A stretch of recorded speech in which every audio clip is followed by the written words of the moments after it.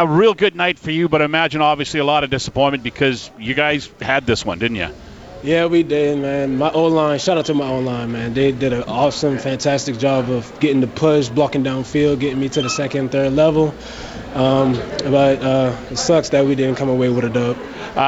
We were talking about it during the game, and I said at one point tonight, one of these teams is going to be upset that they settled for one field goal instead of getting a touchdown out of a few drives, and that's obviously the case for the Elks tonight. You couldn't get the TD and had to settle for too many field goals. Yeah, man. We just got to learn how to finish and get in the end zone when it still matters the most. How are you feeling? I know there was several runs there where you were kind of favoring your back there, but you found a way to get over 100 yards and you got your first touchdown. So felt like this was the epitome of gutting it out tonight for you. Yeah, you just got to dig deep. If you want something bad enough, there's nothing in your way that's going to stop you. And once again, the O-line for getting that push and getting me to the second and third level.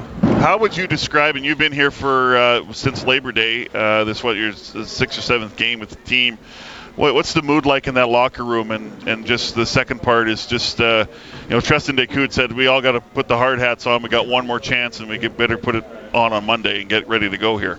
Yeah, the news is positive, man. We are, optimistic. We're always looking on the brighter side, but we got to go back and fix what we need to fix. But overall, everything's positive.